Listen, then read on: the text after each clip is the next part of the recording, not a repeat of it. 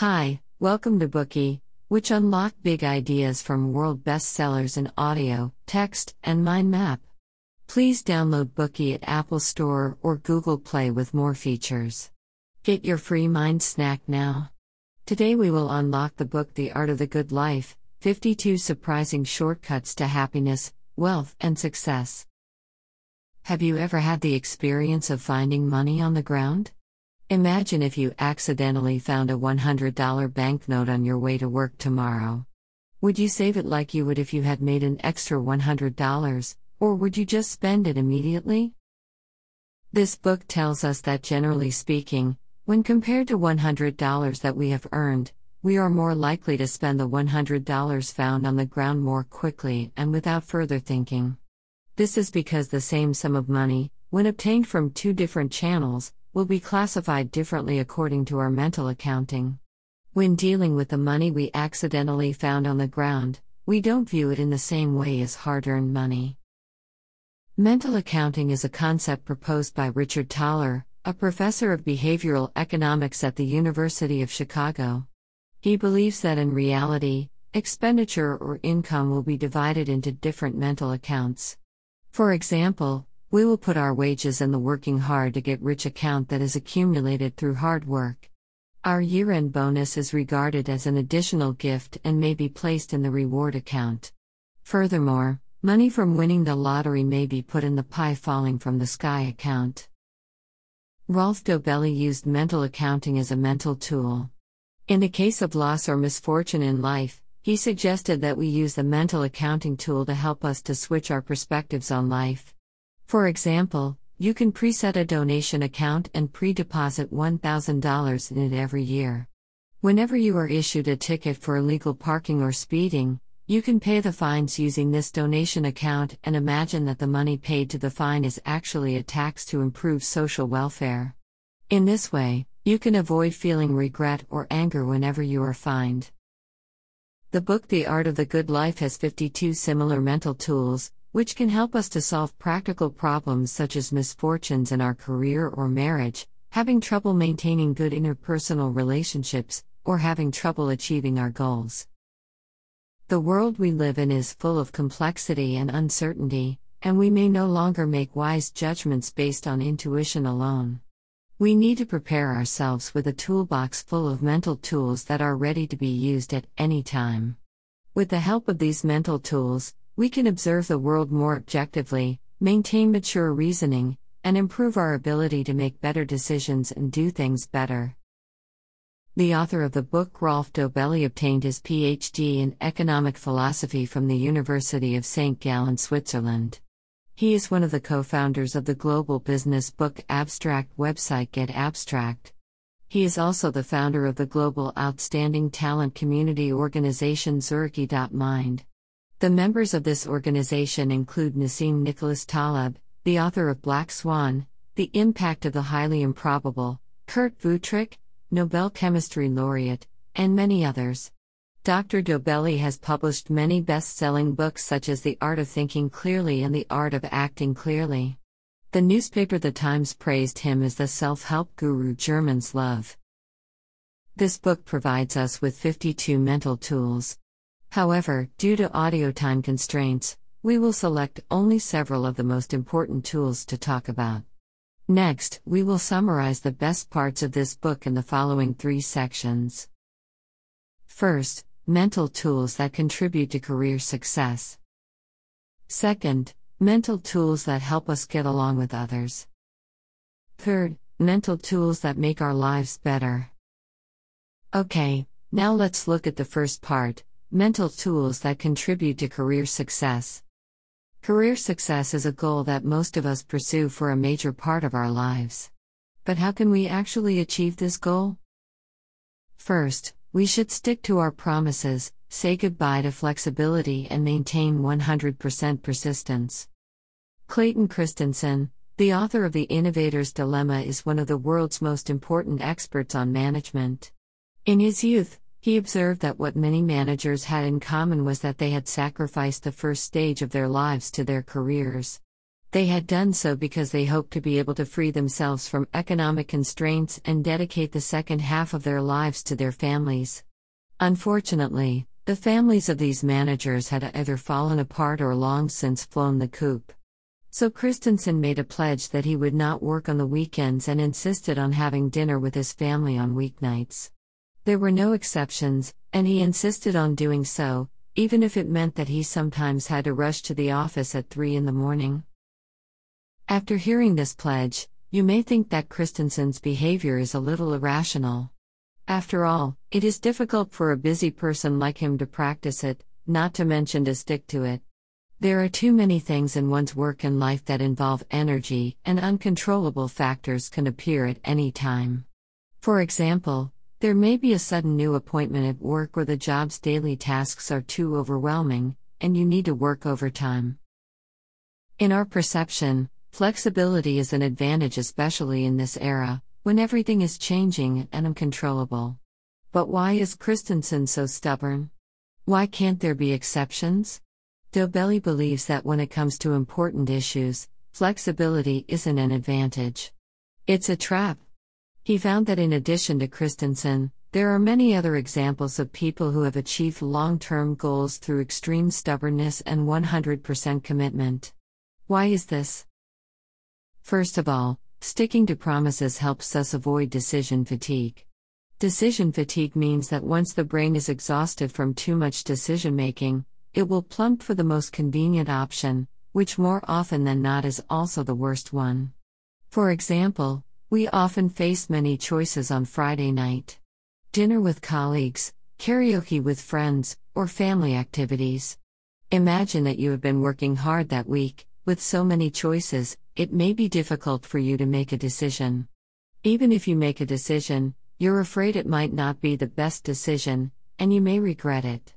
On the other hand, if we can arrange the activities in this period according to our promises, we will not need to sap our willpower to make decisions when we encounter this dilemma. Second, sticking to promises can help us gain a positive reputation. By consistently refusing to compromise in certain areas, we can show our position clearly and fully show others what things are non-negotiable to you. The principle of the legendary investor Warren Buffett is to refuse to negotiate again. If anyone wants to sell his company to Buffett, he will only give the other party a single opportunity. For this reason, Buffett has the reputation of being inflexible, but he also uses this to ensure that he can get the best offer from the beginning, without having to get involved with unreliable businessmen. Therefore, we need to say goodbye to flexibility and stick to our promises. As Dobelli mentioned, sticking to your promises 100% of the time is easier than 99%. Next, let's look at the second mental tool that helps us succeed in our career. Build a sturdy circle of competence and maintain absolute focus on the circle of competence. The circle of competence is the field that we are good at, and it is also our personal advantage. Many life mentors have said that to try to break through your circle of competence, you must learn to overcome boundaries. However, Dobelli told us, crucially, you should never step outside your circle of competence. Here, we will listen to a story from Dobelli himself. Dobelli stumbled upon the opportunity to write a biography for a wealthy entrepreneur. The compensation was €1 million, which was a very attractive offer, but Dobelli refused because he felt that writing a biography was beyond his circle of competence. To write a top-notch biography, Dobelli needed to have numerous conversations with the subject and conduct detailed research, which would consume a lot of his time and energy. He also realized that the skills required to write a biography are different from the skills required to write novels and professional books, and he did not possess such skills. He believed that doing things beyond his circle of competence would lead to low productivity. For those who have obtained success within the circle of competence, it is tempting to want to broaden this circle. But Dobelli advises resisting this urge, because your skills don't necessarily transfer from one area to another and are often domain-specific. On the contrary, if we can focus on our circle of competence, our gains will exceed our expectations. For those who work as computer programmers, Lawyers, surgeons, designers, researchers, and salespersons, people who focus on building their circle of competence can be 10 times or even hundreds of times more competent than ordinary people. An outstanding skill may also offset countless weaknesses. Therefore, Dobelli believes that investing 1 hour in the circle of competence is more worthwhile than investing 1,000 hours outside the circle. Then how can we create our own circle of competence? 2 points are mentioned in the book. First is obsession. This obsession can drive us to do something for a long time without feeling tired, but it will also make us feel more and more excited. Buffett has been obsessed with investing since he was 12 years old when he first invested in the stock market. Bill Gates was obsessed with programming from the time he was young. It is precisely because of their obsessions that they spent thousands of hours on them, and this is what was required for them to become masters. Second, it takes time to create a circle of competence.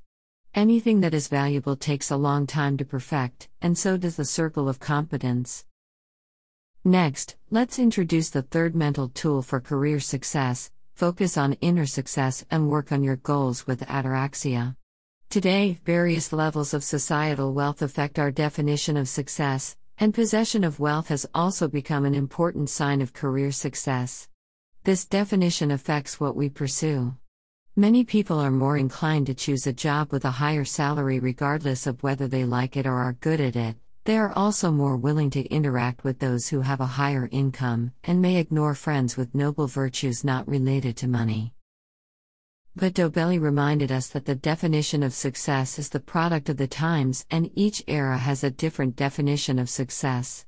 The reason why contemporary society drives people towards the pursuit of material wealth, and does not advocate for a lifestyle indifferent to it, is because only economic growth can promote social harmony. Henry Wallach, former governor of the U.S. Federal Reserve, once said, "So long as there is growth, there is hope, and that makes large income differential tolerable." Therefore, we should realize that how our society has defined success may not necessarily be the truth, and we can define success in our own way. Dobelli gives a new definition of success in the book: true success is inner success. Philosophers of ancient Greece and Rome named this success ataraxia. That is to say, a successful person, whether his life is suffering ups or downs, will never lose his inner peace. In short, inner success is more stable than outer success. But how can we achieve inner success? We need to focus on what we can control and what we can change, and firmly abandon everything else. Our focus should be on giving, not gaining. The former is something we can control, but the latter is not. Just like in the workplace, we often need to present our plans to customers.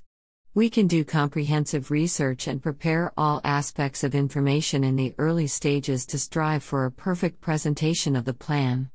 This is something we can control.